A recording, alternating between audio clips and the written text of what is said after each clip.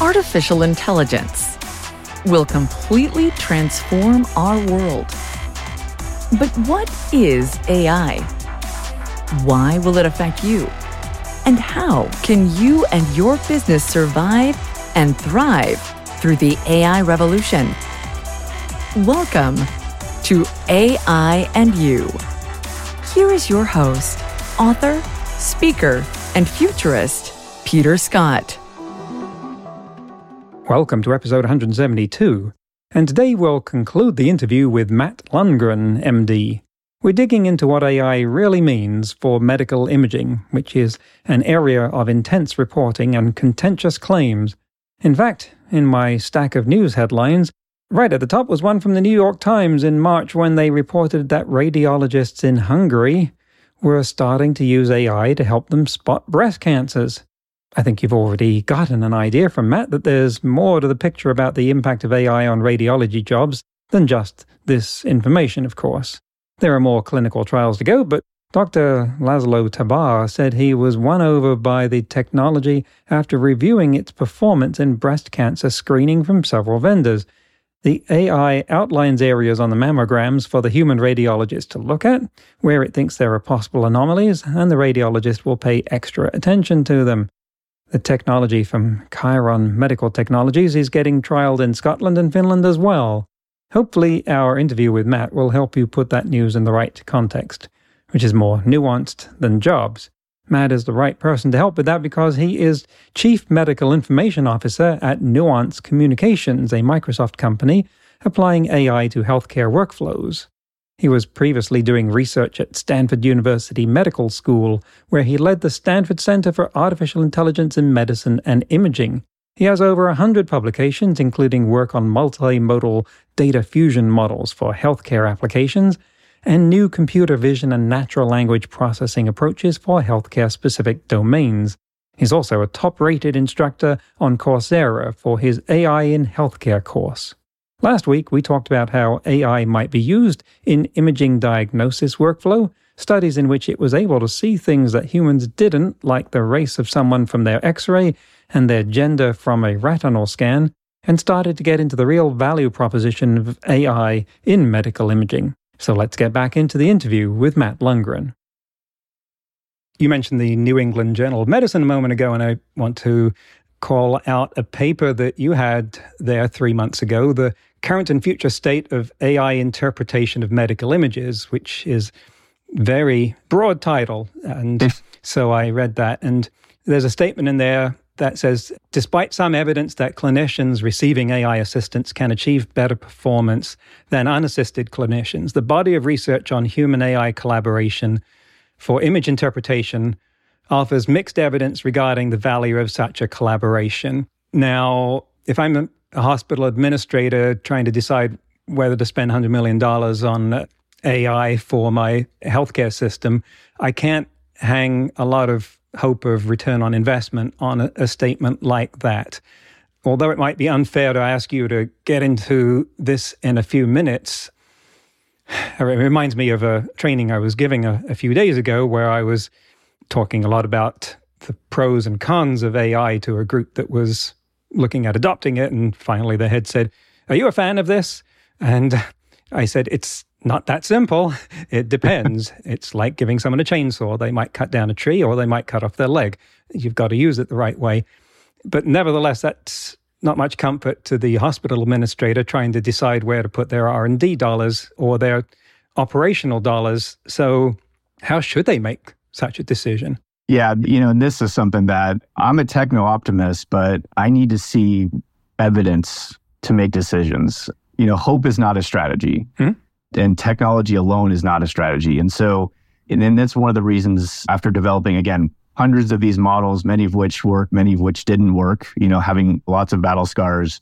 What we didn't spend a ton of time on at the beginning, and in retrospect, we probably should have, is thinking very critically about the human-computer interaction aspect of this. And anyone in software development would tell you how important UI, UX is, right? But that wasn't the goal at the beginning. The goal was to demonstrate performance and develop systems and innovative ways to approach data and analysis and really focusing on clinical outcomes and not thinking about that deployment. I mean, in fact, again, there's many bodies in the field of the last mile battle, right? Of getting things into the hands of users in a way that they expect to receive the information and in a way that both accelerates their capabilities, but also reduces the risks of automation bias and other problems, right? So, I always tell when I talk to new PhD students in this space, what should they be spending their time on? I think there's a few areas. This is a big one.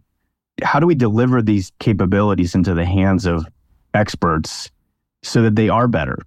And it's not always what you think. Some people say it has to be interpretable, but there's many that have shown that that's not necessary in all cases. Some people say it has to be within the existing workflows, but that's not always the case either. We've seen examples of clinicians who are not medical imaging experts leveraging AI with imaging to do tasks that they care about. So there's just a lot of work that needs to be done here, and it's going to take, I think, some time to really nail down how do we truly get the human plus AI to be better. We intuitively believe that's the case, and probably in most cases it is, but we have to show it. And we have to figure out what those best practices are. There's, again, that's a ripe area. I think the other area I always tell folks is, again, like we were talking about earlier, you got to make sure that system continues to work after you deploy it. You can't just throw it out in the world, even if you've got a great UI, and expect this system to work as advertised forever in a dynamic world like healthcare. So that's another area that, we've done quite a bit of work on that. Now, some of the work at my lab now at Microsoft, but there's still work to be done. And so those areas, I think, will ultimately be necessary for us to really show the power of this technology. And it is such a volatile area, but it's one that you can't, as I was saying earlier, just shy away from and say, let's just wait 5 years, not when there are lives at stake. And if they could be saved by applying the right technology. So you have to look at it. Now, I believe that the European Union has approved the use of AI in primary diagnosis of medical imaging. If I got that right, what's your reaction to that? I think so there's a few different nuances in terms of the different, obviously, regulatory bodies and healthcare systems. I think all of them they're given a very difficult task, right? Because here we have all these scientists and researchers and techno-optimists, many of which are at this point clinicians, and they're saying, hey, this technology really works. But then you have this other body that says, well, we're seeing difficulties in fitting this technology into existing systems that really were meant for software, traditional software, right? And yet here we have this technology that's capable of learning and getting better over time. And yet we don't treat it that way from a regulatory perspective. And I think that's an evolution that they're doing the best they can with it. I don't envy that job of trying to regulate this because the stakes are incredibly high. But when you look at something like, I think the example you're talking about, if I'm understanding the reference correctly, is really the system at least in the UK, that for mammography, for screening mammography, they require 2 reads. 2 humans have to look at every study. And if you look at the broad radiology field, there aren't too many examples of a regulated space that requires 2 human experts to review a diagnostic image exam for every exam. And so the thought was, if we can get a system that's as good as a human expert, can we eliminate one of those humans? We're not eliminating all the humans, right? We're essentially providing an AI assistant as opposed to a second read from a human. And I think that sounds to me, at face value, based on what I know of the technology and that space, that sounds like a great place to start. And I think that still shows some responsibility, but then also addresses, as you mentioned, the pressures that we're all under. Because if we can't figure out a solution to address the shortages and the waits and the delays in diagnosis, we're not doing our patients any favors, especially if there's something here that can potentially deliver that. And the only reason we're not delivering is either because we can't get the UI right or we can't figure out how to monitor it. So it would be a shame to let all that innovation go to waste, particularly when there's lives at stake, as you've mentioned. So I think that's a responsible place to start. It won't be the last, but it certainly would be a good one. And just to make sure that no one's confused on this point, we're not talking about a Hinton-type scenario of making half the radiologists redundant here. This is about reducing time to diagnosis. This is about helping the patients. And in a system that is everywhere, apparently overburdened. I would like to talk about your current work with Nuance, which appears to be working on voice recognition. So maybe you can satisfy the curiosity I have of what a chief medical information officer is doing in that? Yeah, it's a question I get asked quite a bit. As you know, I spent about a decade in sort of the academic world, splitting my time from core research functions and, running this large AI and healthcare center, which, ended up growing to 300 faculty, many of which were clinicians, many of which computer scientists, all kinds of backgrounds, bringing them together to solve problems with everyone sort of trying to speak the same language. I think that was really important, multidisciplinary work. And then I did a sabbatical from Stanford with Microsoft Research. And when I came into that space, I started to recognize that, a lot of the things that I was focused on were also of interest to researchers in industry as well. And on top of that, there was a lot of ability to access powerful compute, certainly leveraging the newest resources. And I thought this could be an interesting place to scale up some of the work that we were all driving towards in my lab and my group. So eventually made the decision that despite in really enjoying all the work it did in academia, I think that taking a more of a product-based deployment application lens to this, I think both from my interest in seeing this technology actually be delivered to the world, but also from the perspective of, hey, I'm coming here with all this experience, particularly as a practicing clinician, how can we actually deliver this? And when Microsoft acquired Nuance, what a lot of people don't know is that, Nuance actually provides the workflow reporting software for around 80+% of radiologists in the US, meaning that 80% of radiologists in this country interact with a Nuance software platform in order to interpret medical imaging. It doesn't provide the actual pixels, but it provides the reporting infrastructure and in some cases the work list.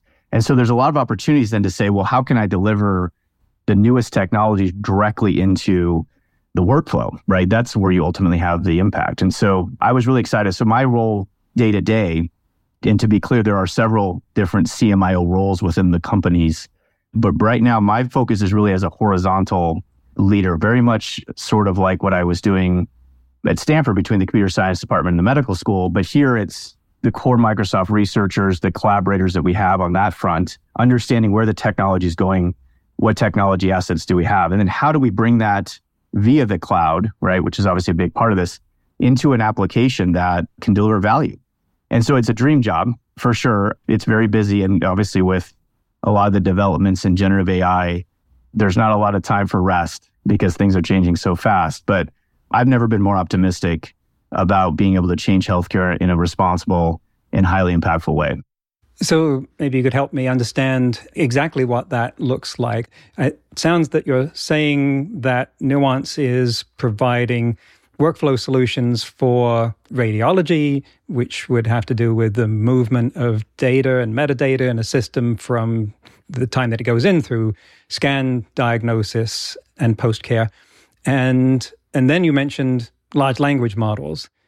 Do they have a role in this as well because of their ability to interpret unstructured text? Yeah, so take a step back. I think that the fundamental core technology, the idea that you can turn medical speak in, voice into text, that's kind of the core fundamental technology that underpins the sort of the dictation software that they've been delivering to radiology for a long time, but then also, right, to many other parts of healthcare and then even frankly outside of healthcare. And so the most visible example currently is something called DAX, the Dragon Ambient Experience. And so what they've done now that generative AI has really matured is to say, well, I can listen to a physician speak with a patient. And rather than, my current workflow, which is to type the note while I'm talking to the patient and hurry up and get my documentation done so I can get on to the next visit, this would actually listen to the conversation between the physician and the patient, take the most relevant information out of that discussion and draft a note that I can then quickly review and sign, meaning that I can look at my patient in the eyes as opposed to looking at the screen. So that's kind of one example where that generative AI really serves a role here because it's taking that long transcript, which may contain information that's not relevant, right? Like we might have a discussion about your son's little league or your aunt's cooking at the family picnic. That I don't need that in the note, right? But that's in the transcript because you just listened to all that. So you need a model that's multi-purpose and performance enough to understand the context. Okay, this is a medical visit. Okay, the objective is to write a note about that visit. Well, before generative AI, that's a massive engineering effort that I think would be, at least in my opinion, something I wouldn't even try to tackle with supervised learning only. So here we have this technology that's kind of come out of nowhere that can actually deliver that capability. So we're seeing a lot of applications there. Now, if you go back into the diagnostic workflow, there's two angles where this is starting to go. And we did talk about this a little bit in the article.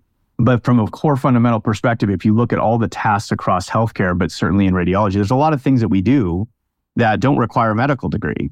Formatting notes, putting things in certain templates, referring to specific guidelines. These are not things that you need to be doing, and yet these are repetitive tasks that can potentially be accomplished by a large language model. But beyond that, we recognize that, yes, generative AI is predominantly text today, but the fundamental technology that drives generative AI is not a text-only technology. And so then we start to say, well, what does a multimodal world look like? Well, healthcare is incredibly multimodal, right? And we talked about that at the beginning, how I use all these different sources of data and knowledge to do my job. Well, now we can start to say, well, we can tackle some of those parts of the system that I mentioned that would be challenging to do with supervised learning. Can I understand the relationship between the pixels and the clinical data in a way that could offload some of those responsibilities? And so we see a lot of promise and potential there.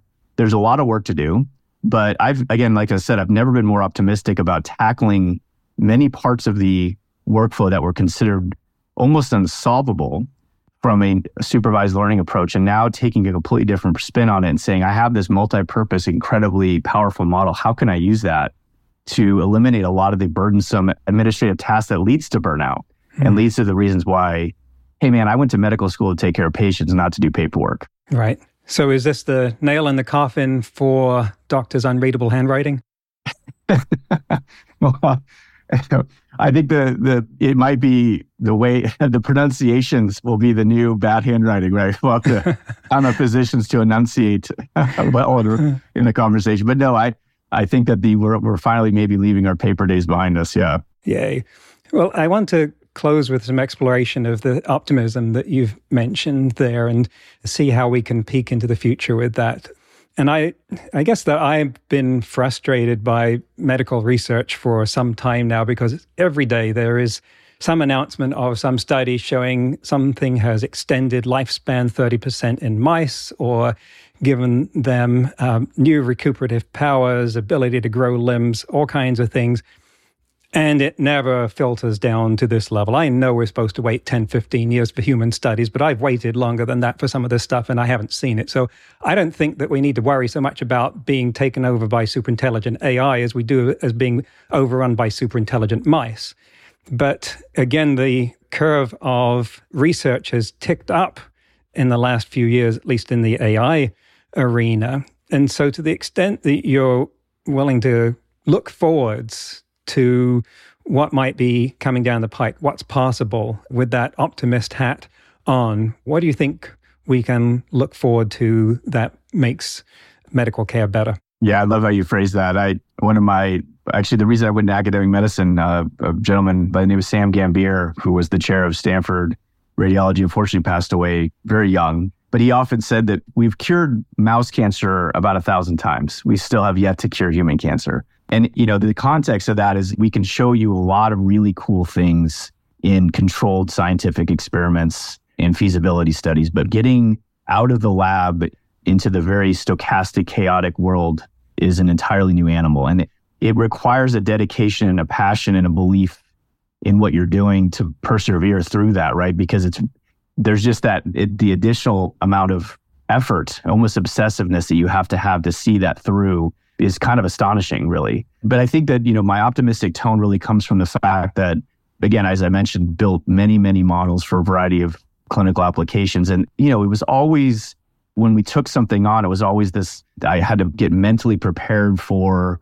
what was likely to be an 8 to 12 month development cycle, gathering the data, building the model, testing it, probably retuning it, et cetera. And here we find ourselves in an environment where that development cycle has been shrunk by massive orders of magnitude, both from the coding side, certainly, right? Because we have these co-pilots and these new models can help us there, but also on just a lot of the other data analysis tasks. But then finally, if I can potentially leverage a model that's already been developed with a series of prompts, maybe some retrieval augmented generation techniques, and I can achieve a task. Well, that maybe is a few weeks, maybe even less.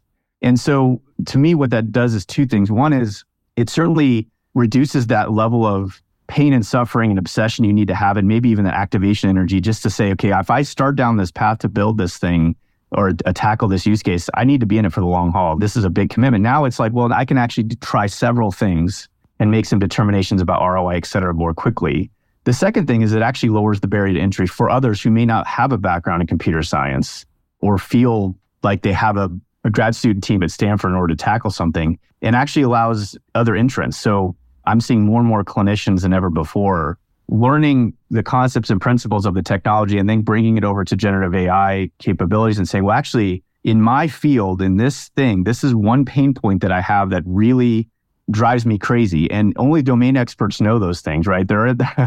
They can give you a list of the things that they love to tackle. And so I'm just so excited that Microsoft and others have really said, listen, we want to empower anyone to be able to leverage what is essentially the most powerful technology, at least in AI we've seen in a generation, to tackle the things that they can accomplish that otherwise would have been a huge undertaking, potentially requiring, again, months of effort, millions of dollars of development time. And so for me, I'm really just betting on the ecosystem to take these technologies and move forward. So I've never been more optimistic. And it's not necessarily all going to come from one place, right? The idea is, can you make this democratized to the point where people are solving problems all over the place in a safe and responsible way, I guess, is the key. You mentioned passion and dedication there, and yours is quite self-evident. And I wonder if you can share something of what your motivation or your North Star is in this respect. I mean, some people have said they got into medicine because they saw Dr. McCoy on Star Trek curing people, and they said, I want to be like that. And without having to put a time frame on it, is there a vision you have that's of the future of medicine that's pulling you forward? Yeah, it's funny. I mean, I'm kind of an odd, I have an odd background. I was an English major. I came into medicine via a series of life events. And for me, as odd as it is to say, I looked at this, yes, I enjoy the technology. Yes, I'm obsessed with it. I spend almost all my waking hours thinking about it and working with it. But yeah, the North Star for me since day one has really said, how can we make sure every person on the planet, regardless of income or background or location, can have the access to the best possible healthcare? And that has really underwritten a lot of what we did. In fact, a lot of stuff that we had done early was chiefly for open science, but then also to develop and deploy that in the most democratizable way possible. And again, there's plenty of failure along the way. So the only thing that's going to keep someone crazy enough like me to continue to beat away at it, I think, is just remembering that inspiration for starting this journey, well over 25 years ago. And I haven't lost my passion for that.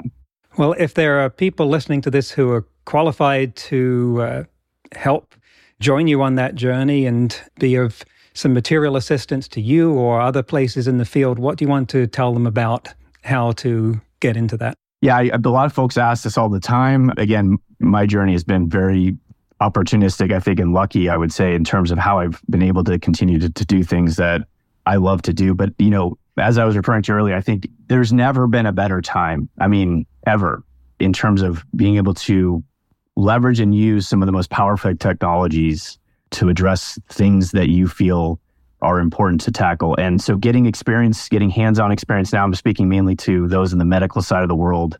Don't let the techie or the AI kind of labels fool you into thinking that you need to have additional, expertise or training. This is something that you can get your hands dirty with, start spending some time. The democratization of the education, folks like Andrew Ng, many other platforms are out there. Jeremy Howard's another one.